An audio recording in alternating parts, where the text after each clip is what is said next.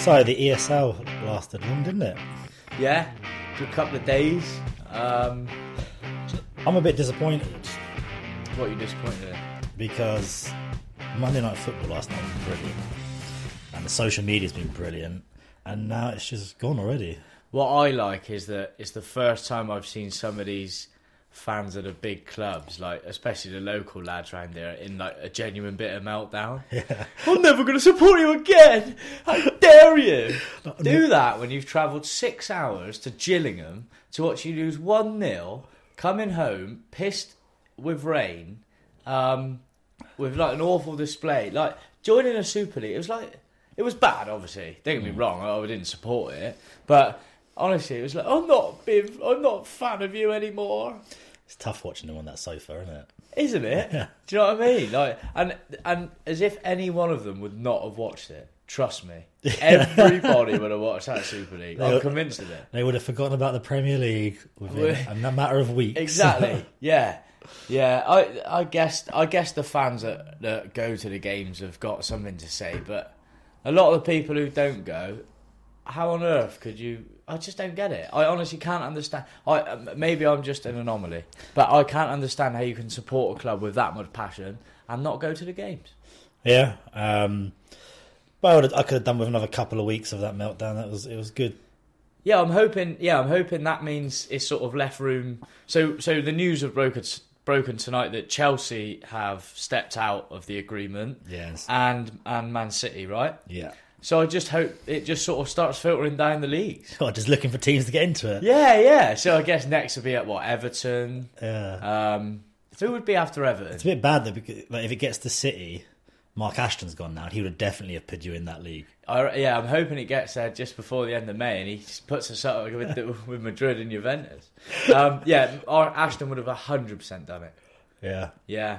Well, it's the only way a Bristol club's going to get into the elite football league, isn't it? Because we're not getting there through football and ability, are we? Well, that's it. No, you can't really get there on merit. We might as well sort of fraud our way in. Yeah. I wonder at what point it comes to Rovers. I think that's a couple of years yet, mate. I expect there'll be I can guarantee you there's a few clubs in that pyramid that would take that. Yeah. Definitely. And without a shadow of a doubt. If Rovers are in it, they still find a way to get relegated, wouldn't they? No relegation, boys. Don't worry. Don't worry, we'll bring Barton in for the rest of the season. I can see it now. We'll get a team out of that league. Yeah. with our business plan to bring elite football to Bristol. Yeah. Well, the plan's going absolutely swimmingly for the red side of town because, to be honest, it looks like tonight might be the night you go down, right? Yeah. I mean, obviously, maths aside, you're going down, mate. And I don't think it's quite sunk in yet as we sit here on this table. No, we'll come on to that when we talk about Rovers. Oh, right. Not ready for that yet, then. No. Well, what are we going to talk about tonight then, Coops? Give us a bit of a roundup, mate. So, we're going to talk about the mess that is Bristol Rovers Football Club. As you just mentioned, we've got the second part of the Steve Phillips interview. Yeah. First part was pretty good, wasn't it? Yeah, definitely. Good reactions. And we're going to be talking about the Bristol 11, announcing the right midfield position, which was a bit one-sided, and announcing our nominations for the left midfield spot, the number 11 shirt. Number 11. I'm Coops, that's Patrick, and this is Brizzle Kicks.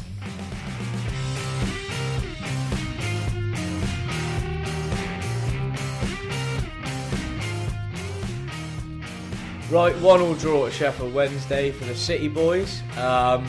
Riveting. Yeah, I didn't watch it. No. And I don't think many did. There was a handball incident that was quite interesting. Lansbury got sent off for it. The ball got clipped over and it hit the crossbar. And as he's jumped, he sort of tapped the or put his hand in the air, sort of tapped the crossbar as the ball hits it, and basically didn't handball it. The ref's giving him handball, and so there was no reason for him to jump though. I guess he was just making sure they didn't cross the line. But I can't help but think we should probably appeal that. He can't do anything right, can he, Lansbury? No, we should appeal the appeal, really, and hopefully he gets the ban. It's petering out, mate. We're safe. I don't know how long we got to wait for Pearson to be announced. Because he's done really well so far, so I don't. it's a really smart decision. Yeah, I'm starting to think maybe Pearson isn't the answer. I've never known a manager to lose so many games and still be considered the one. It's one of the few times in football that's happened. Although Mourinho is now looking for a job, so and I know what you lot are like. He'll be on the short list. Yeah, I'd imagine so. We'll probably get him in for an interview. Still fuck it up, I'd imagine. But yeah, basically to sum it up, nothing to talk about Bristol City. So let's move on to the Blue Few. What's going on over there, mate? Because it's hilarious. Well, it's obviously, I think we're, as it stands, we're 24th in League One. yeah, 24th in League One. 9 points off safety, 3 games to play, and a goal difference in negative. So I think it's safe to say we're going to be a League 2 football club next season. Yeah, you are, yeah. You looking forward to it? Yeah. Any away days particularly that might be any good? Salford? Harrogate away would be good. Harrogate. Nice little visit to Harrogate. That's quite a nice place. Yeah. So we see John Stead up there. John Stead, yeah. There's nowhere, mate. Forest Green are going to be above Rovers, aren't they, in the football pyramid? Yeah, they are, yeah. That sort of club you take the piss out of all the time. Yeah. They're above you. Well-run club, bigger club. I think, to be honest with you, I'm starting to think maybe a City and Rovers podcast is probably not going to do the numbers. And if there are any Forest Green fans out there that want to join up with, obviously, the biggest team in the West Country, then give us a shout, yeah. But yeah, it's a complete mess. I don't know how to run a football club. No. But if we compare it to a pub, let's say. Yeah, because you can run a pub. Sort of. We've had 3 different managers. Yeah. All getting the same results. Right. Over and over again. Yeah. So, if you're looking at a pub and you have 3 different managers, you get the same result. Yeah. With 3 different styles, then there's something wrong somewhere else. Yeah, maybe the managers aren't the issue. Maybe we've had 3 amazing managers and they just haven't had the tools at their disposal. Yeah, interesting. So you got to look elsewhere. And Sam Frost did an article after the Lincoln game. Yeah. And it was quite an interesting one about 4 reasons to blame: the coaches. Okay. Clearly haven't got the results. The leadership. Okay. Of the club higher up. Yeah. The players, as they haven't performed, and the recruitment. Which I think is a pretty nasty dig at the tea lady. If I'm interested. The tea lady's not mentioned there. Yeah, but recruitment isn't it?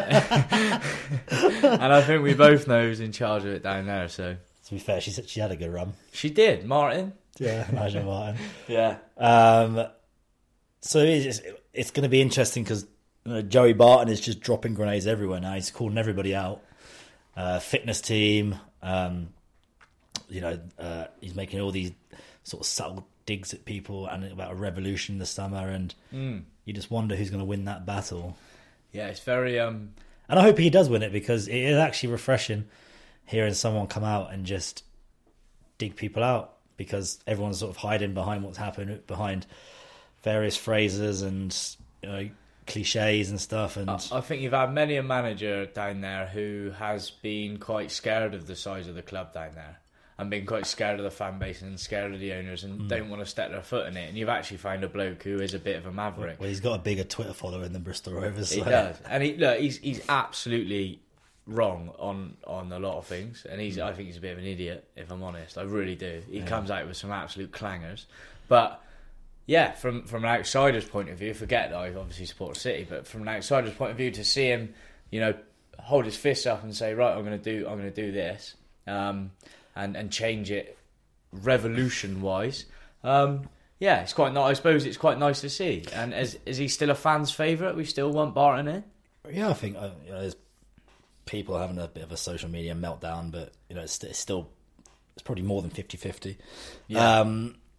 But something's going to come to a head in the summer, because I can't see Joey Barton going into next season with the same support team, and I don't think Joey Barton is going to work with Tommy Witherington, who's the director of football. Okay. Or director of recruitment, whatever you want to call him. Yeah. So I think something's going to come to a head there in the summer, and Wales going to have to put his hand in his pockets. Not even necessarily that. I think he's clearly done that, and has he? He's kept the club afloat during the pandemic. But someone's going to come. Joey Barton obviously wants his way of doing stuff. Someone's going to have to move aside to let him do that, I think. So summer's going to be good. Next season's even going to be a complete disaster. Yeah. Or we'll fly it. Well, obviously, forget about the woes down at the men. There is also some pretty good news and good results happening. Yeah.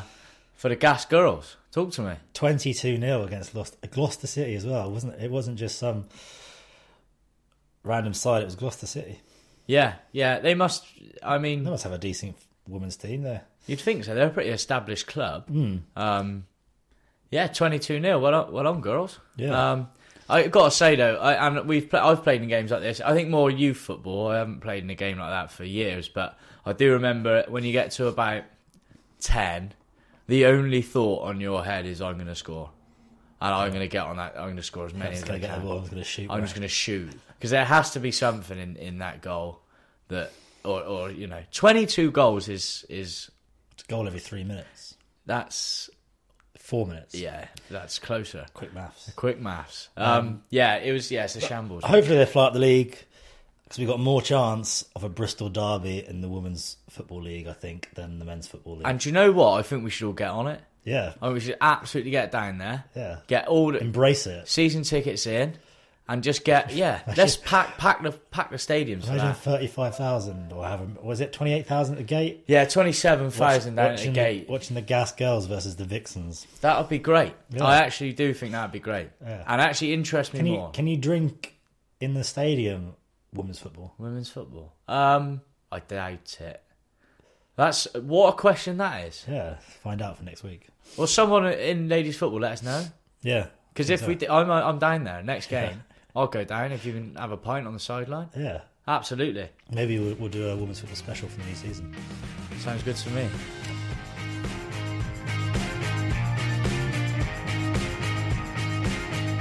Right then, on to the next part of the pod. And it is the second part of a chat with Bristol's number one. Now, if you enjoyed part one, I guarantee you're going to enjoy part two, so enjoy. I don't know the way you say enjoy.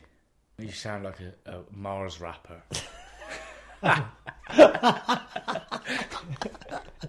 It really does. Enjoy with like a smiley face. With that season at Rovers, it all suddenly clicked. 11 games to play. We beat Notts County on St Patrick's Day, and Nicholson got 2.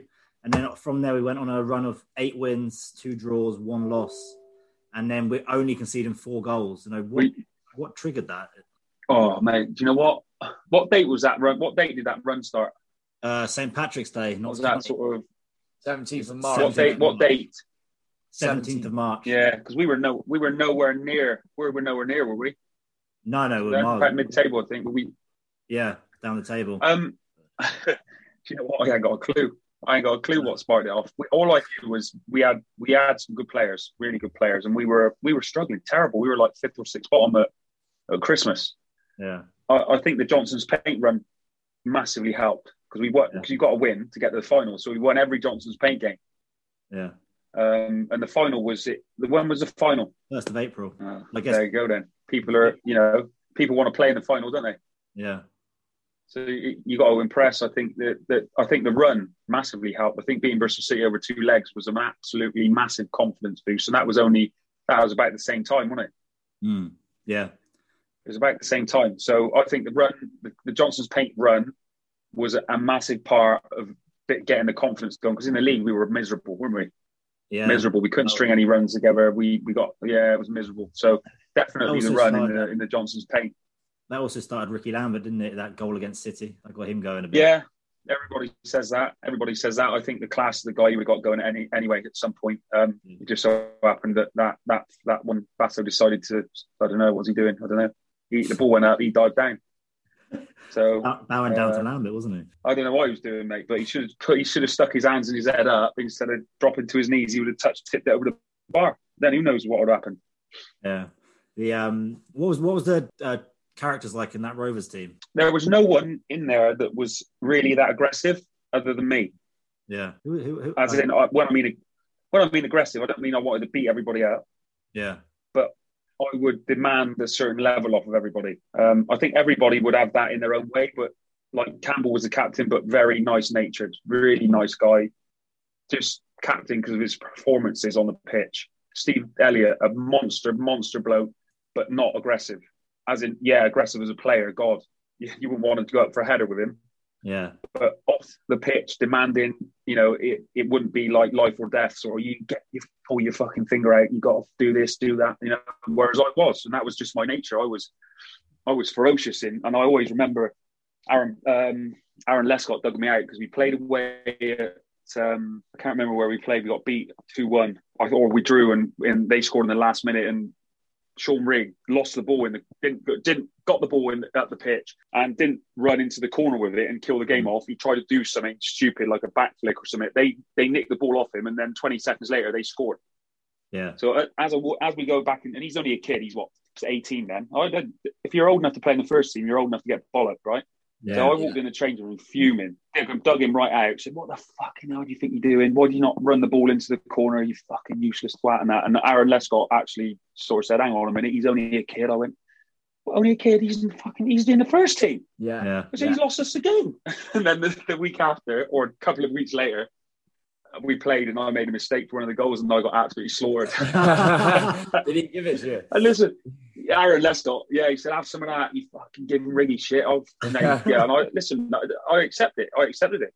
That's fine. You dish them out, you got to take it. And that was the way I was. And I wasn't going to change that for anyone. I was a winner, absolute winner. And that was it.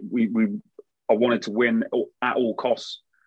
And if I wasn't pulling my weight, I expect someone to say I wasn't pulling my weight. And if I thought that someone was cutting corners or not running about or doing something fucking stupid, I'd be letting them know about it.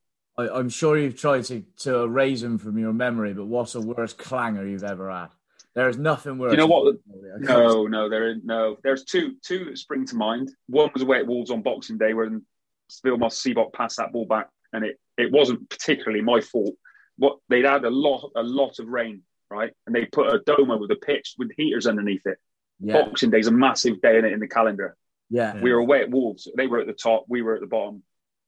And they tried to dry the pitch out, but it was so wet, like really wet, and it churned up quite a bit. And I remember he passed one back with a bit of pace on, and I went to control it, and it hit one of the divots in front of me. And it missed my foot completely. Didn't even touch my foot. Went straight over my foot. Yeah. And I'm scrambling back in the goal to try and get it out. And that was hard because that was my first season in the team in the championship. Yeah. And that was my first mistake, as in, blooper mistake. Yeah, that everybody goes, "Oh my God." Yeah. I managed that on 4G, to be honest, mate. So I won't worry. So that was pretty tough to deal with. And Mike Gibson was super, mate. He knew when he needed to pick me up off the floor, and he knew when he needed to pat me down when I was on good form. Don't get too carried away when you're playing well. Don't get too low when you're not playing well. And the other one was away at Oxford's old ground, and I had a touch, tried to play one out to Sean Taylor and pass it straight to the striker. He squared it and the geezer tapped in. So those two were Bristol City. For Bristol Rovers, I can't remember having a proper howler. Yeah, there was goals that I look back on. I think, fucking hell, what was I doing? That one at the Millennium Stadium, the first goal. Was that the defender's fault? I can't remember who it was. It was a bit of both, wasn't it? I think it was a bit of like, shall I go? Shall I stay? One of them. And that for me isn't a clanger. A clanger is like when it goes over your foot straight in the goal, or you let one through your hands, or you dive over a soft one, or it goes through your legs. I can't remember making a real bad one for Bristol Rovers, if I'm being honest. Sure, when I went to Crewe, I kicked a back pass against the centre half, and it went straight in the goal. Thanks. Straight back past me in the goal. But yeah, I'd like to think that I was quite reliable, which is what I worked so hard on. In the first 5 years of my career, I worked incredibly hard on technique and my tactical game. That in the goal, my technique was that trained that I was quite reliable. Shot stopping terms, handling, diving shape, all that sort of stuff, reactions, all the sorts of stuff. Is the main job is to keep the ball out of the net. I was quite reliable at because that's what I practiced so hard, so long every day. Yeah. On that line, one of your best saves? Some of those that stick in your mind. Oh yeah, well the Everton penalty save, the double penalty save against Everton on that was live on Sky in the Carling Cup is the one that springs to mind immediately because of it being against Everton. It was a full house. The atmosphere was electric. I did actually go on to save the penalty of their first penalty from Steve Watson in the shootout, and then Leroy Lita and Danny Coles missed the next two, and we lost. Which was really disappointing because I played really well that game. Yeah, and the keeper always comes off well on a penalty shootout as well. They're always can't lose, mate. Can't lose. No. So then the other games that spring to mind is Hartlepool away in the playoff semi-final. Yeah, I made a mistake there actually in that game where they scored, but I made about 6 saves, but 2 of them were absolute proper, really good saves, and it kept us in the game. But I did make a mistake. I shouted for a ball that came through, and Lewis left it, and the striker nipped in between us. Yeah, and it's the only time I've ever in my time at the game at that place with Lewis, and we were there 10 years together. Yeah, he's ever swore at me during a game. He went mental. I shouted keepers, and it was a through ball. I shouted keepers, and the last roll, he nipped it round me. Oh, yeah. I said, I blame Lewis now. I say to Lewis, yeah, but Lewis, if you'd have blocked him, he wouldn't have got to the ball and it had rolled in my box and I'd have picked it up. But you sort of listened to my shout and then just ran off to the side. I said, why did you not get your body in between me and the ball? And he wouldn't have been able to nick it off, mate. Been all right. So I actually blame him now. But on the night, he was fuming. And it could have cost us massively, that goal, but luckily it didn't. So he's soon forgotten in the second leg. That's one of the exactly. Sometimes if your team get you out of trouble, it's long forgotten, isn't it? Imagine if that goal would have cost us. Yeah. It's a different story then, isn't it? It is. What was it like a playoff final compared to a football league trophy final in terms of? Oh mate, it's like chalk and cheese, isn't it? I was only speaking about this the other night. The Johnson's Paint Trophy is all about getting to the final. It's a miserable trophy, really, until you get to the later rounds. People change their team, they put youngsters in. It's like if you get to round 4, then it starts to become a little bit more serious. Do you care about as a player in those early rounds? I know. I wanted to play every game, mate. Yeah. I was fuming. If he left me out for round 1, I'd be fuming. I wanted to play every game. But I get why they don't, because you got small squads nowadays and you get someone injured in round 1 and you lose in round 2. It's pointless. Mm-hmm. You get no fans watching it. You don't get any fans watching it until you get to the area final or the one below before that. And then everybody starts thinking, oh, bloody hell, we got a chance of Wembley here. Let's go. So nothing. No, because there's no pressure on losing in the Johnson's Paint Trophy or whatever it's called now. There is huge pressure on not losing in a playoff final. Yeah. Do you feel when we won the playoff final with Rovers, that was sort of mission complete for you after kind of dropping down a league from Bristol City? Yeah. Well, you know what? I was on my way to sign my contract at Bristol Rovers.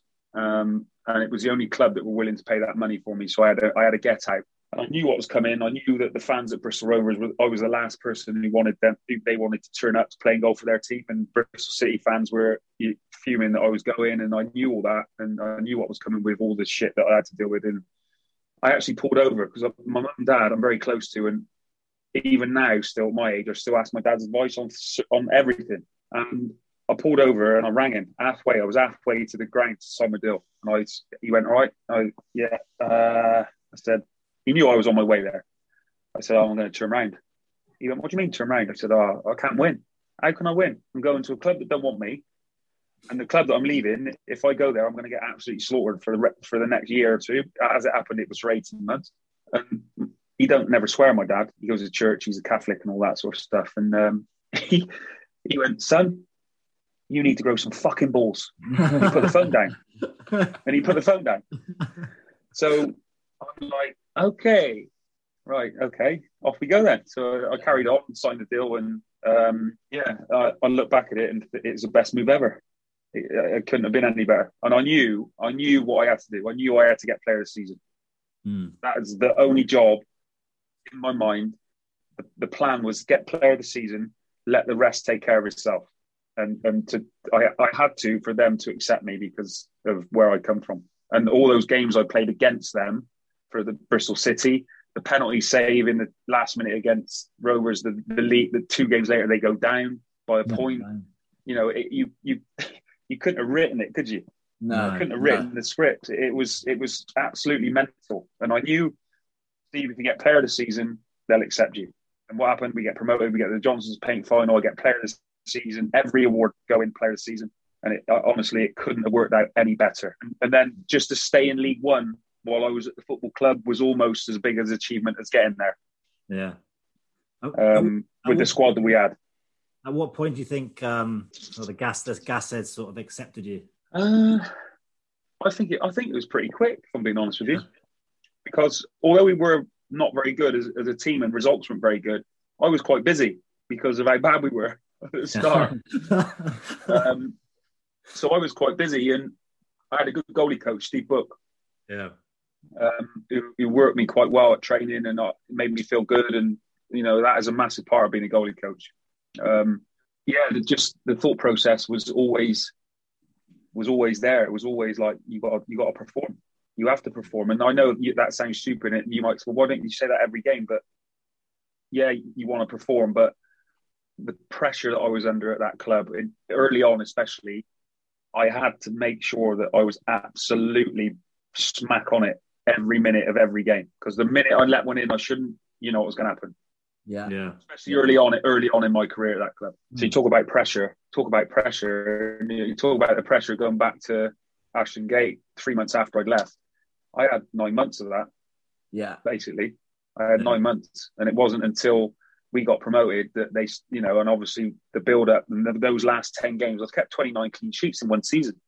That's amazing. It's incredible, isn't it? So, player of the year, weren't you as well? League Two team. Player of the year, got in. No, I didn't get in. No, I got the most clean sheets out of all the divisions, including the Premier League. Yeah, didn't get in Team of the Year somehow. Yeah. I think the Hartlepool goalie got in there. Constantopoulos. Oh right. I think they got automatic. I think, and he had 25 clean sheets in one season. I think I had more, but I didn't get in. Yeah, but I wasn't bothered about that. I was bothered about getting promotion and getting pissed up after. Brilliant. Because we had them last game, didn't we, of the season to get into the playoffs, and Ricky. It was unreal, wasn't it? Yeah. Because we go 1-0 down, they've got to win or match the team below them in second to win the title. Danny Wilson's a manager, Hartlepool. Yeah. Right? Who's obviously I hold in very high regard, as you know. And we go 1-0 down, and the team below us are winning 5. We're 7th in the league, which is just the last place. Yeah. And we have to match the team in 8th to stay in. Well, we're losing 1-0. They're winning 5-0. Yeah. Out of the playoffs. And this team that are beating someone 5, I can't remember what team it is now, are winning 5-0, are in the playoffs. It was Jim Gannon Stockport. It was. Yeah, it was. Because I remember, listen to this for a story. So we're top of the league. We need to win because the team in second are winning to win the title, which is huge. Yeah. If you're going to go promotion automatic, you got to win the promotion, right? You don't want to come second. All of a sudden, we turn on. We just go into overdrive. We scored 2 goals in the last 10 minutes, isn't it? 85, is it? Yeah. We win. Hartlepool end up second. Stockport, who were winning 5-0 against someone, I don't know, rubbish, who were at the bottom, end up staying out of the playoffs. Yeah. Jim Gannon, obviously, that night when we got the game called off, started calling us all cheats and fraudsters and all slaughter in the club and all that. So we're in the playoffs. We finished 5th in the end, I think. On the back of that win. Then we got Lincoln, haven't we? Lincoln have been in the playoffs for the last 3 seasons on the trot and lost every one. Yeah. Oh my God, they're going to win one of them, aren't they? They can't lose again. I'm thinking we got Lincoln. We absolutely battered them. We beat them 2-1 at home and 5-3 or 5-2 away from home. Got to the final. Everybody knows what happens in the final. On the bus on the way home, all the lads get Jim Gannon on loudspeaker on the bus. He didn't answer, right? He didn't answer.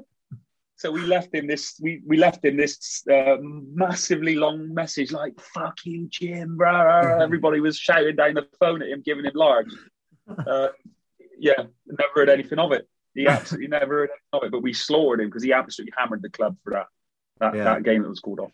He was trying to get legal action on it, wasn't he? Yeah, he went mental. What a clown.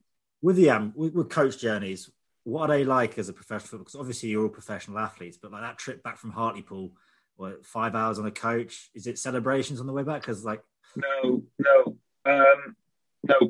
Paul was very, very strict on that. Very, very strict. He was. I can't remember what player it was, but he'd walk up the bus because everybody would train. They'd get on the bus on the Friday, not necessarily the Hartlepool game, but in general, we'd get on the bus and the lads would nip off to the shop and get some food, which is fine because it's a long trip and you might want some food for your hotel, but you've got to buy the right food because your body is like working overdrive. So you need to fuel your body right for the next day. Well, someone had a packet of crisps on the table in the shop. So he walked to the back of the coach. I cannot remember for the life of me who it was. He left him out the squad. Wow. Bloody hell. Left him out the squad. Had a packet of crisps on the table. He said, and he left him out the squad. He said, "What the fuck is that?" Rightly so. You don't eat packs of crisps when you're playing football professionally. It's ridiculous. So he left him out the squad. And that was the type of the type of bloke. He was brilliant, absolutely brilliant. And his detail was he would do things like pre-season training. He would plan pre-season training, and while everybody was on holiday, he would run all the runs that he got for us himself. He was fit, proper fit. Yeah. And so he had a time that he knew the time that everybody would have to get in, right? So if he could run it in that time, he would expect everybody else to get. Bear in mind, he was fitter than most of the players. So his detail was phenomenal. And he kept all the records from the previous year to make sure that he knew everybody's times and what their body fats were and what their weight was. And, the detail he was phenomenal. And then you got Lenny, who was he was top drawer. Len, brilliant. He was a shouter. Lenny, he was the one that came in and if things weren't going well, and he would blast you. Whereas Trolls was a bit calmer and a bit more. So they worked off really well. They bounced off really well off each other. Are you surprised Trolls hasn't done much management since? He's obviously. I am a little bit. Yeah, he was always that. I think that role suited him more. That role suited him more. Yeah, he was a great coach. He was, like I said, the detail in his coaching was phenomenal. So yeah, I'm not surprised he's not. I'm not surprised he's not been a coach at the level he has been. The Welsh FA and top clubs and top managers he's worked for, because he was top draw. Who's been the best manager of your career, do you reckon? Well, I've had a lot. I've had a few. Danny Wilson, I mentioned him already. Paul Trollope right up there. Steve Davis at Crewe right up there. Russ Losman, believe it or not, was my under-21 manager. Now I know it's not the under-21s. This is when I first joined. Russell was the, whatever you want to call it, reserve stroke under-23 back then, whatever it was called. Yeah. He was absolutely superb. Just the aura that came out of him. He played for England. He played in he won the European Cup of Ipswich. He'd been in Escape to Victory. He was someone that, having come from where I'd come from, looking up at him every day and watching him, because he joined in training back then. He was probably only early 40s. Oh, he was absolute class. Couldn't believe it. He kicked the ball with both feet, and I literally didn't know which foot he was. Like a missile, both feet. His calves were bigger than my quads. I was just in awe of him. He was not only brilliant to watch, the way he taught, he just used class and he made you feel comfortable. And that's exactly what I needed in them early months of turning pro, because I hadn't a lot of clue what was going on, really. Yeah. So he was one that I really steadied the ship, because it could have been a bit nervy. It could have been a bit rocky. The old ship could have been a bit rocky if it wasn't for him, and the way that his mannerisms were very calm, and he didn't shout. He was calm. He tried to improve people. He was top drawer, to be fair to him. The two current managers at the moment, and City and Rovers, Spartan obviously. Yeah. I know obviously. I don't know if you get to watch much football nowadays. Obviously, I know you got obviously a lot on. My oldest boy's 15. Season to get older at Ashton Gate. He fills me in. Obviously not lately, but I don't watch it. If I'm honest, I couldn't tell you the team. I couldn't tell you Bristol Rovers' team. Going on the managers. Manager they got. Really, that's all. Yeah, the manager. My opinion on the manager they got now is it's about time they had a manager with a name and a CV to back it up. I think they've far too often gone underdog Yeah. Chris Hughton, they should have snapped Chris Hughton's hand off Yeah. when he was linked to the job, in my opinion. I don't know whether it was money. I don't know whether it was Chris himself didn't want the job. I can't obviously surmise on that, but it's about time that they got someone who's been in the Premier League, won promotions to the Premier League. They're going to need a big clear out. That's what I can see. I think there's a few out of contract, 15 or 16, so that should be quite easy. Yeah. If he's the guy that does the job next year, because he's only on till the end of the season, so who knows? Bristol Rovers, how on earth they're near the bottom and look like they're going to get relegated. I hate to say it, but they do. How they're down there with the ownership, and when the fans are they make a huge difference. The fans at Bristol Rovers, a huge difference. But how are they even in a position where they're that low? The size of the club, the owners that they've got. I'm baffled. I think the manager that they gave the job to, which was the academy guy. Who was the academy guy called? Ben Garner. Ben Garner. So Ben Garner got the job. By all accounts, a fantastic coach. It's a lot different being a manager in the Football League, having to manage a football club, and all the stuff that goes with managing the football club, and being a coach of an under-23 team. You know, it is like chalk and cheese times a million. Was that the right way to go? Obviously, now you know it's not. I think in hindsight, everybody raised an eyebrow and thought, "Oof, not at a manager's job in the Football League. It's going to be that's tough. That's tough." And it's a big club. Although it's a bit, the ground doesn't really point to the club being big. It's a big club, Bristol Rovers, really big. And I think they got that appointment wrong. I know you say, well, that's obvious because they are been at the bottom, but I've said it from the start that could be tricky. Yeah. So, and the signings. Then you look at the signings. Then you look at, do they get the best out of the signings? And like you said, they got some good players. And the striker situation, I read a fact that they've scored 3 between them in 18 games, or 3 between them in so many games, like a ridiculous amount of games. The strikers. Yeah. They never replaced Clark Harris, did they? So no, and yeah, it's a mess, isn't it? It is a mess, and I just hope that Joey can somehow get them out of it. And you look at the fixtures they got coming up: Lincoln, Portsmouth. Blackpool away on the last game of the season. Blackpool are 4th. They're going to be having to win to stay in the playoffs, just like we did all those years ago. That is tough. That is really tough. I really feel they're going to struggle. I hope I'm wrong, but looking at it, the team in the safest team, they got 2 games in hand over Bristol Rovers. That was a big 2 points dropped on Saturday against North. Massive. Because if they win one of those games in hand, Rovers have got to win 3 or 4 of their last 6. Yeah, I don't think it's going to happen. I think you put that into context with the teams they've got to play. Yeah. There's, I think, 4 of the 6 are in the top 6. Yeah. That is tough. That's tough, guys. That is tough. So yeah, well, I wish them all the best, but and you know, you never know. You never know. It's a funny old game, so they all say. Yeah. Let's just hope that they pull it all together. Just before we wrap up, because I'm conscious we've gone over the time. Do you think when the gap between Rovers and City is bigger now than it was when you joined in 2006? Oh, huge. Yeah. Oh, I take my hat off to Steve Lansdown. Yeah. Oh, massive. It's massive. He should be knighted. He should be given the freedom of the city. He has been. That is an absolute monstrous job he's done with that club. Monstrous. And even though I fell out of him,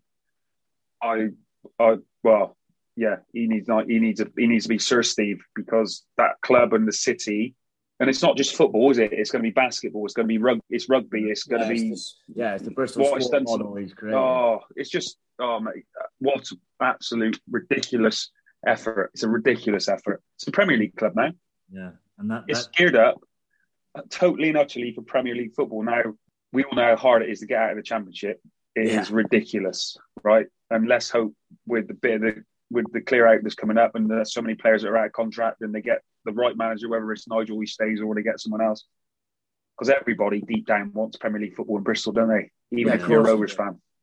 Yeah. They do. And if you say that, and if you say no, you don't, you're a fool, basically. Yeah.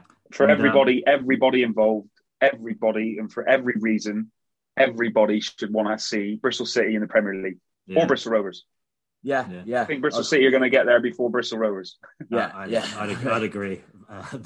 He's built a nice rugby stadium down there, hasn't he? So it's pretty decent. Well, yeah, it's a nice place. It is a nice place. I drove past it today actually when I was dropping my kids home, and it is it's breathtaking, the surroundings now, and it was nice when I played there. It was a lovely place to play. It was all done right, and now it's just gone to another level. And I just hope that he gets his rewards. He gets the rewards because he deserves it. Right, you're playing for City, and they open a new training stadium. They call it the High Performance Centre. What do you think as a player to that? Because from the outside, from my opinion, I think it's a ridiculous name to name the training centre. Yeah. And is that a mentality thing? Is that to sort of get people getting in there and thinking that's what I'm going to do when I'm in there? I'm, at a high performance level, or is it a bit more for the people? That's all to do with psychology, mate. That. Yeah, has to be, because they should call it is the Steve Lansdowne training ground, or the Brian Tinian training, or somewhat Jakanowski's training, or someone, or what's his name? The High Performance Centre is made. The name is made so that when you're going in there, you know what you got to do. What you're there, that is elite, high performance athletes. Yeah. I think it's a great name. I think it's an absolutely superb name. Okay, there we go. I love it. I think it is built purposely for high performance athletes. I think the reason I find it a little bit difficult to understand is when we don't reach those levels that we haven't been in recent weeks, we become an absolute target, and it's quite easy to take the piss out of, to be honest. But obviously, I don't go there every day, so.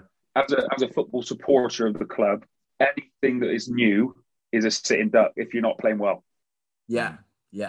And as a supporter, if I was a supporter, there is no way I would take the piss out of anything that my club is trying to do to improve the players. So psychologically, they've named that new training facility something that will inspire. The name should inspire people to turn up there. Where are you going today? I'm going to the High Performance Centre to train. So the mentality shit, that it really frustrates me, because supporters of the football club should support constantly. Yeah. And I feel that it's very easy when the chips are down. But look what you got to look forward to when you go back watching that stadium. 16 new players possibly next year. The new high performance training centre can only improve your players. Of course. With the facilities there. And yet all you want to do is knock it because, well, it's like piss take because we're not performing anything like that training ground's name. Everybody's human. Everybody goes up and down and dips and troughs. Everybody's in form. Everybody goes out of form. But the club is trying to do everything in its power to make everybody and get that extra 0.5%. Yeah. And if that means naming the training facility that to improve the psychological state of the players that turn up, then do it. Because that might be the difference one season. Because you get a group of players that have got a different mindset next year. That will make a difference. Yeah. No, you know what I mean? New players that turn up at Ashton Gate and they get took around the stadium. They're like, eyes are bulging out their head. I want to play here. What a place! Yeah. Oh, right. This is the stadium. Now we're going to take you to the high performance training ground. Yeah. No, are you? Yeah. I'd be buzzing. Yeah. But you got to have a certain mentality to be like that, and I think all the players at that level have got that. That would inspire me. That training ground as a player. If I rolled the clock back, I'd be buzzing because that's what I think I am. When I was playing, that's what I am. But it's easy to criticise things when things aren't going well. But as a supporter, yeah, and I'm not just saying that because you've said that, but you're completely right. There'll be 70% of supporters saying the same thing as you about that because the team haven't won and they've lost 7 on the bounce at home. Yeah. But if they've won 7 on the bounce at home, after the training ground's been open, everybody be going, it's a training ground, the inspiring name of the training ground, the facilities are a joke, it's brilliant, blah, blah, blah. The minute the chips are down, hammer anything you can. Yeah, of course. I suppose, You just got to stay positive with it. As Bristol Rovers, your mate sat next to you, mate, he's got something to moan about. That's true. Yeah. He's got something to moan about. Chinnick's landing on the training pitches. Yeah, that's true, yeah. As a Bristol City supporter, mate, as a Bristol City supporter, you got very little to moan about at the moment. Yeah, the future's very, very good. I have got to agree. I think that's probably why the high performance centre is a target. I guess they like a moan down there. Yeah. So. It's true. Well, it's true. They, in all fairness, they do moan more than the Rovers fans moan. I'll give them that. Yeah, I think we've been booed off. We've been booed off at 0-0, right? I've been booed off at 0-0 many a time. We never got booed off when we were losing at Rovers. I can't remember getting booed off. Yeah, no. Is that expectations? What's that? Yeah, of course it is. Yeah, of course it is. Because Bristol Rovers fans have had nothing. Round training facilities are rubbish. Yeah. Really, that a professional outfit, whereas Bristol City's always been professional and bigger and better in all departments, and for whatever reason. Yeah. And they, when something goes right, that's why that place is amazing. When something goes wrong, it's sort of almost like, well, let's just cheer them because they've not. That's the way they are. The ground's not great. They haven't had the luxuries that the City fans have had over the past few years, have they? No. So yeah, I think there's definitely that in it. But let's hope that the new billionaire owner at Rovers ends up being like transforming the club like the billionaire owner does at Bristol City, because that would be fantastic for the city, wouldn't it? Yeah. Absolutely. Yeah. Two clubs in the Premier League would be fantastic, to be honest. Well, Bristol Derby in the Premier League. Bristol Derby. It'd be immense. It'd be immense if they got into the same league again, wouldn't it? It would be immense. I probably would go undercover. I would go undercover. I'd probably go as Mickey Mouse or something. Yeah, put a Matty Taylor mask on, you'll be all right. Oh mate, yeah, he's loved, isn't he? Yeah, that's the difference, right? That's another great point, because Matty Taylor is not liked by Iverset, is he? No, City fan. I don't think City fans are particularly. It was pretty indifferent. I think Lee Johnson bought him to buy him a few more weeks in the job. We were going for a horrendous bit of form. His release clause apparently got released, and City within a couple of days had signed Bristol Rovers star striker, and he was unveiled at half time. Big old wave to the fans, and I think it bought Lee Johnson a bit of time. And I think City fans were just more happy with taking the piss out of Rovers than actually the signing. Of course they weren't happy. They were not fussed about the signing. They were happy because it had sort of shit on Rovers, isn't it? A bit of a bit, and they'd lost their best striker where all the goals are. Yeah, no, I get that. When we played Oxford, and he was playing for Oxford, Rovers had an inflatable snake amnesty bin for supporters to drop their inflatable snakes into. That's brilliant. Abuse. Yeah. A bit different in Italy, isn't it? Seems mate, he'd have had the snake tied around his neck. Yeah. So just before we go, we there's 5 questions we asked all of our guests, just quick fire questions. If you could go back and give one piece of advice to your 18, 19-year-old self, what would you give? Oh my God, what a good question that is. Play like you're experienced. Yeah. If I could roll the clock back and I could go back to Bristol City as a 28-year-old, I would. That would be the best thing ever. Yeah. Because what Bristol City fans seen was a very raw, inexperienced, young, very hungry goalie that was improving very quickly. Yeah. They didn't see Steve Phillips at his best from 27 to 35. Right. So they'll paint this picture about he wasn't very good on crosses, for instance. Well, when you watched me playing for Bristol Rovers, you probably didn't think that. No. Because I come out and caught everything. Yeah. But the more older I became, the more experienced I became. I learned to be comfortable in my own skin at what I'm good at and what I'm not that good at. Yeah. And the pressure of making mistakes. I used to play at Ashton Gate, and every match day I used to wake up, the only thing on my brain was, don't make a mistake, don't make a mistake, don't make a mistake. And it wasn't until Danny brought in Brian Jones, who was a psychologist, that it took me about 8 months to get out of that. So I've been thinking about that for probably 4 or 5 seasons. Yeah. Every game, the pressure of not making a mistake, don't make a mistake, don't make a mistake. And that maybe then put me on the back foot rather than being on the front foot. Yeah. Cool. Yeah, I could always save the ball. That's why I practice day in, day out, minute after minute. But the other aspects, the detail in positioning, and not only being in the right place, but being bold enough to go and catch the ball on the penalty spot, knowing that if you fuck it up, you're going to probably let one in. So would I be happier going, actually, let's be safe and take a step back rather than taking a step forward? Yeah. Which I got as I got more experienced. So yeah, definitely if I was going to give myself any advice, it would be play like you're 27 and not 21. Yeah. Is that something, I know you you've got a goalkeeping academy, but it's younger kids. Is that something that you can try and install in them at that? Oh, massive, mate, massive. My experiences over my whole career they're priceless for the kids, absolutely priceless. And yeah, you can speak to certain age groups about that, but some are too young at the moment. Yeah. So you have to manage that sort of situation and manage the way you coach with the age groups. But what age do you teach up to? Anything from 7 to about 17 or 18. Yeah, I've got about 100 kids. I've got about 100 kids over 3 different sessions a week. So Bridgewater, Midsummer Norton, and Yeovil. Yeah. My eldest boy, who's 15, was at Southampton until about 7 months ago, and he got released for not doing enough. Not because he wasn't good enough, because he was shit hot, but not doing enough. So it shows you the level that you've got to work. Yeah, of course. For him to get released for not doing enough after knowing how his dad had to work. Yeah. And stay in was a bit disappointing, but yeah, of course. Who knows, mate? He might be back. He might be back. Yeah. We spoke to it's really interesting. Sorry, there are actually a couple of questions, quick fires, but it's really interesting. We spoke with Jed Ward, who's just signed a pro contract at Rovers. And he's a keeper, just signed a pro keeper there, and just his whole thing was how hard he worked, but he was given the opportunity when he was 16 and quite late with it.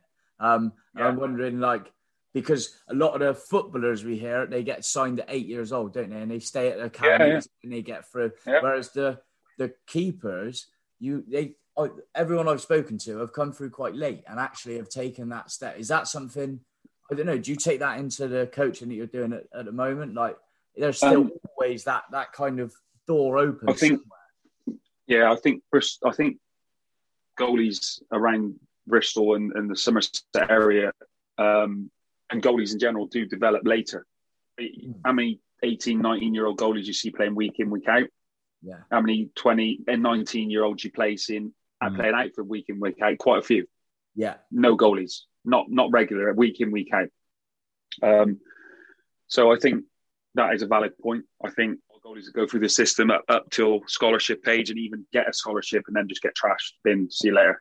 Yeah. What is there in place to back these kids up once they're chucked on the scrap heap at 17, 18 years old? Self-esteem, even mental health sort of issues, and to get them back on track, because that's only one person's opinion, remember? Yeah. It's not 92 clubs' opinions. There's 92 league clubs. That's one person's opinion. So where's the safety net to keep these kids from hitting the floor head first? I think it's a shambles. You ask me. Yeah. And every Zoom I've done, and I've done Zooms with, I've never missed a week in Zoom in the lockdowns. All of the lockdowns, I did 2 a week in the first lockdown, and we've not missed one in any of the lockdowns. I've done Asmir Begovic, just to chuck a couple of names at you: Asmir, Ben Foster, Jonathan Gould, Birchie at Fulham, or at every level. Yeah. Everybody says being in an academy is not the be all and end all. Parents think being in an academy is a golden ticket. Yeah. It's utter bollocks. Yeah. Utter bollocks. Especially goalies. Yeah. I wasn't in an academy. I played 628 league games and 22 seasons in the Football League. Yeah. I didn't get any coach until I turned pro. Paddy Kenny was one of my Zoom guests. Never got coached till he was 25 and he was at Sheffield United. Wow, it's mental. Yeah. Jamie Vardy. So, exactly. It is absolutely not about being coached constantly, day in, day out.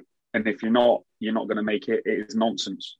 What it is about, though, is when you get an opportunity, at whatever age that is, to be improved by someone who knows what they're doing, how ferocious are you at taking on board the information? How coachable are you? And how hard are you going to work in relation to improvement? So the harder you work, the faster you improve, as long as you got someone there that is teaching you the right things to do. Yeah. And that doesn't mean say you got to be coached from 8 years old. Yeah, not at all. That's very true. So yeah, the quickfire one. So what is your? I know you don't drink anymore, but what was your favourite drink after to celebrate? Thatcher's. Yeah. Gold or haze, or both. Haze. Oh yeah, haze. I'll tell you what we did when we got properly pissed. And you get a bit silly. We used to drink WKD and port. That's what's that called again? That's It's called Fuck Yourself Right Up. Yeah, That's what it's called. yeah. Have a glass and fuck yourself right. Absolutely finished me off. WKD and WKD Blue and Port, and I can't even remember what it was called. Yeah, that's probably because that has caused me to lose some brain cells. That's going to annoy me now.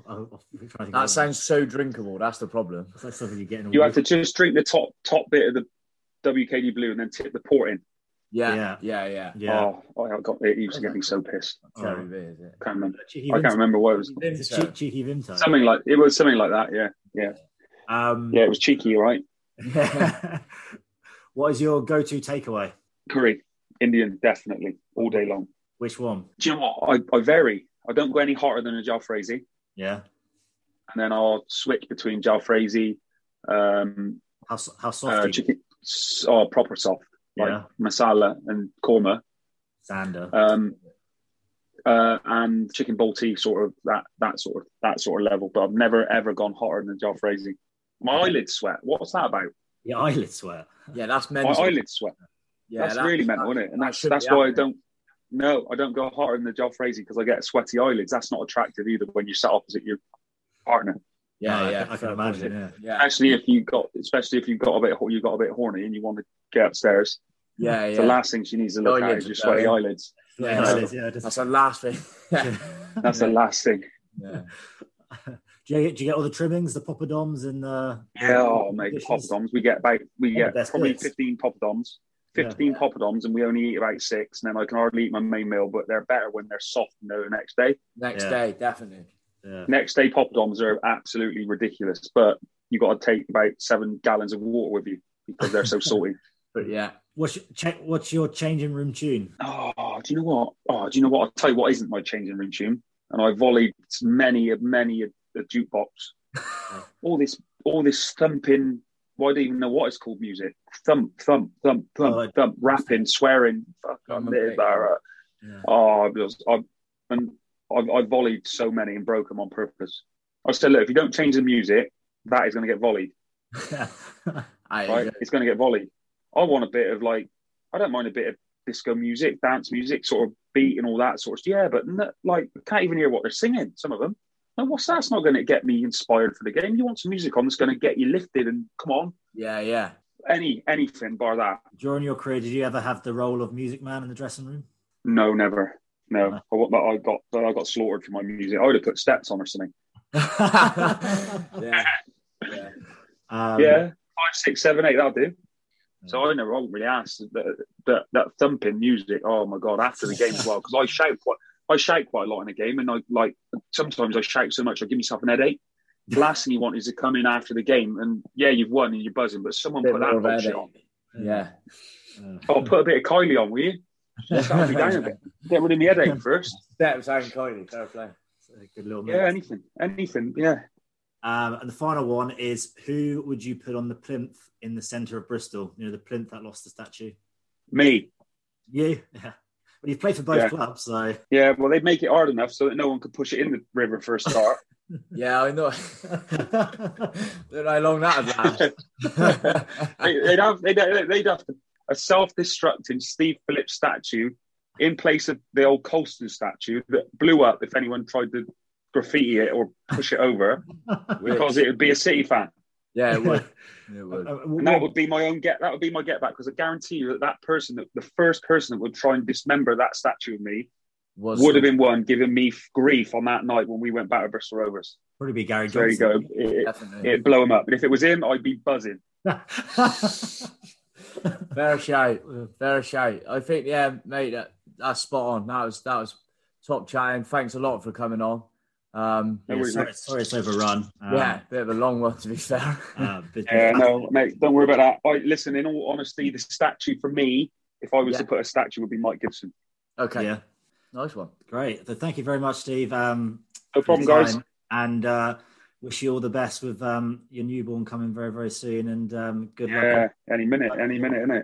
Yeah, good luck with your goalkeeping academy and everything you're doing as well. So it's just great to hear about it. Cheers. Yeah. No problem, guys. It's been a pleasure. Cheers, Steve. Thanks a lot. Cheers, mate. See you. Bye.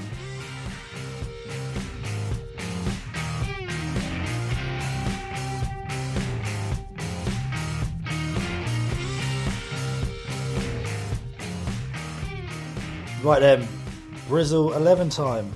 Yes, another one in the bag. And the fact you even put them two together has wound me up. I mean, Scott Murray did mobilise his Twitter audience. And that's the way to do it. He was proud enough to admit that he voted for himself. Yeah. No shame.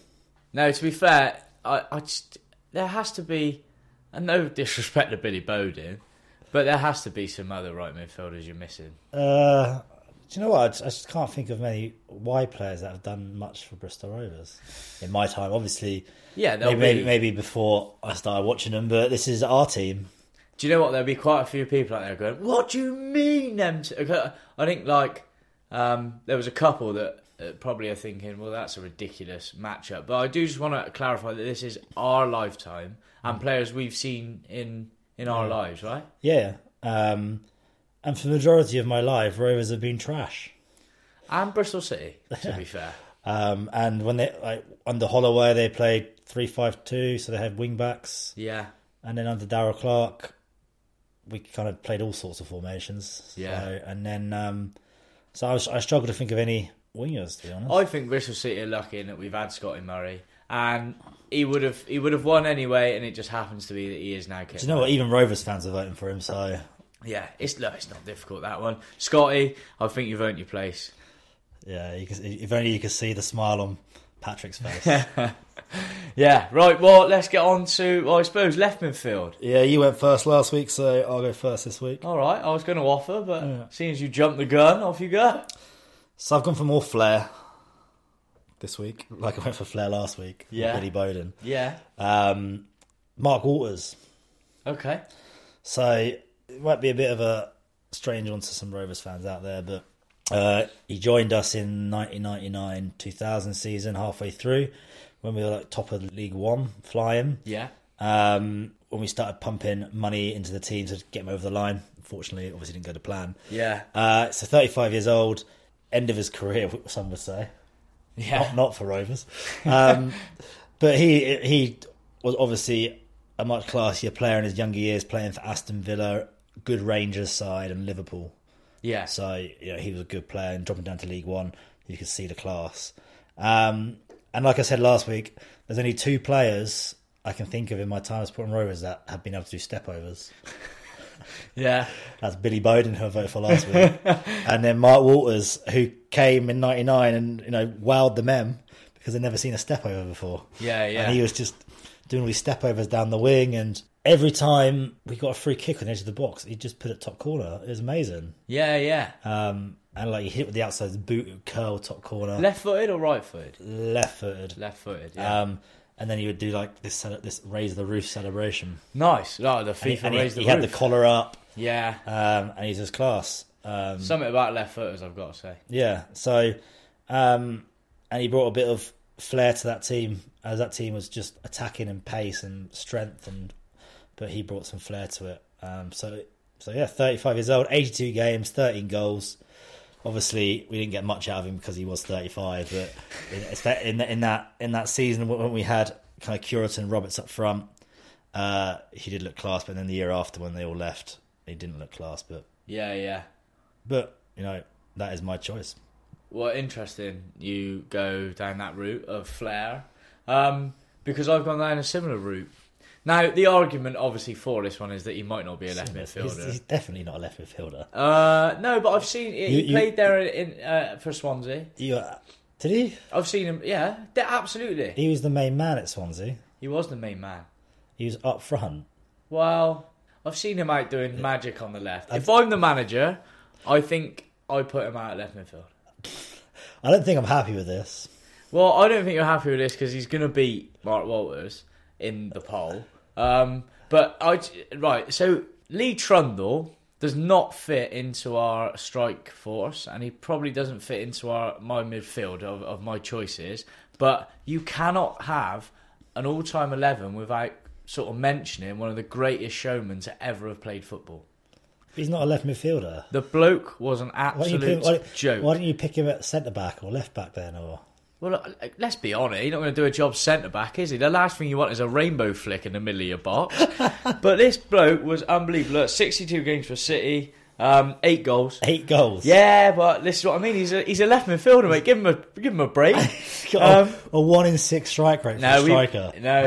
Well, look, he's scored an absolute He's not beauty. even got pace. I'm not arguing at yours, am I? If you're going to argue... Look, I know you're hurt from last week, so it's fair enough. But all I'm saying, mate, is, scored 6-2 games, scored 8, scored an absolute beauty against Palace. And for really showboat alone on Soccer AM, Trundle's in. And Trundle is in the all-time 11 left midfield spot.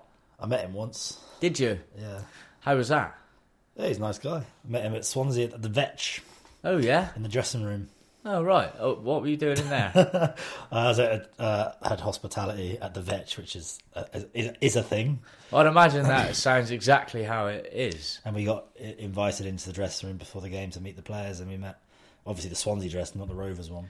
Yeah. But I remember the dinner, you know, when you go to hospitality, even back then, this was the early 2000s. Yeah. You expect sort of like a plate at the very least. I remember it was curry. But I don't think the plates have gone... Even back in 2000, there were still plates. Yeah. Yeah. So I remember it was a curry in like a party bowl thing. You know, there's like disposable party bowls or party plates. So we had that.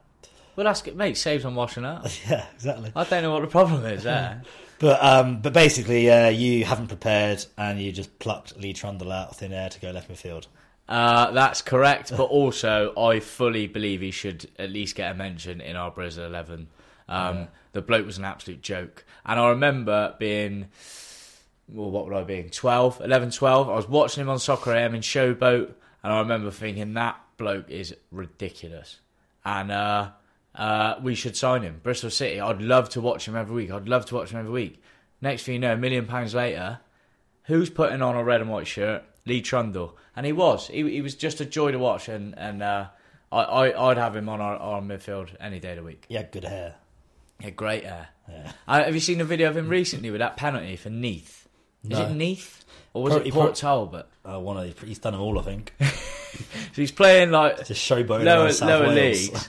He's put the ball down on the spot, and without even sort of taking his left foot back, he's punted it into before he's even got up from the crouch of putting the ball down, he's kicked it into the top left hand corner without no backlift or anything. It's unbelievable. To be honest, any other league, the referee would restart that, but probably because he's Lee Trundle in South Wales, they just go, yeah, we'll give it to him. Trunds, yeah, and the over the shoulder roll, that's got to be handball in there somewhere. Yeah. No, the bloke was ridiculous. To be fair, he did some ridiculous stuff on football pitches. Players like that, when he was in, for me, are just a joy to watch. And it's interesting you like to bring Mark Walters in for his flair. Yeah. Well, I'll do that with Lee Trundle. To be honest, Lee Trundle's peak was League Two, where no one could handle him. Because he could get away with all his ridiculous tricks at League Two, because in the Championship you get caught out for it. I feel like in the Championship managers are a bit more like, cut that out, get in your position, do that. Whereas League Two, you go, go on, enjoy yourself. Whereas League Two was just his playground. Yeah, exactly. And he took the piss, and it was a joy to watch. Yeah.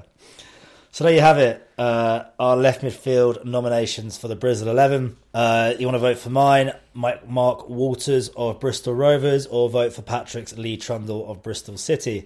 To vote, head over to our Twitter page, which is at BrizzleKicksPod, and you can vote there. And then next week we'll announce the winner and who gets the number 11 shirt on the left flank to join Scott Murray on the right flank.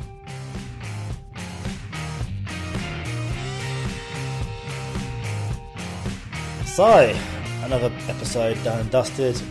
Yeah, mate, what's that, 5? 6. 6, shit. We got another exciting guest coming up, so watch our Twitter feed to hear about that. Yeah. But thanks very much for listening. If you enjoyed this podcast, the best way to help us out is by subscribing, and you can even give us a rating on Apple Podcasts. Yeah, 5-star would be lovely. Also, if you want to get in touch, then follow us on Twitter at BrizzleKicksPod and drop us a tweet. We're back in a week's time with another potential interview, so stay tuned. See you next week. Thanks, Coop.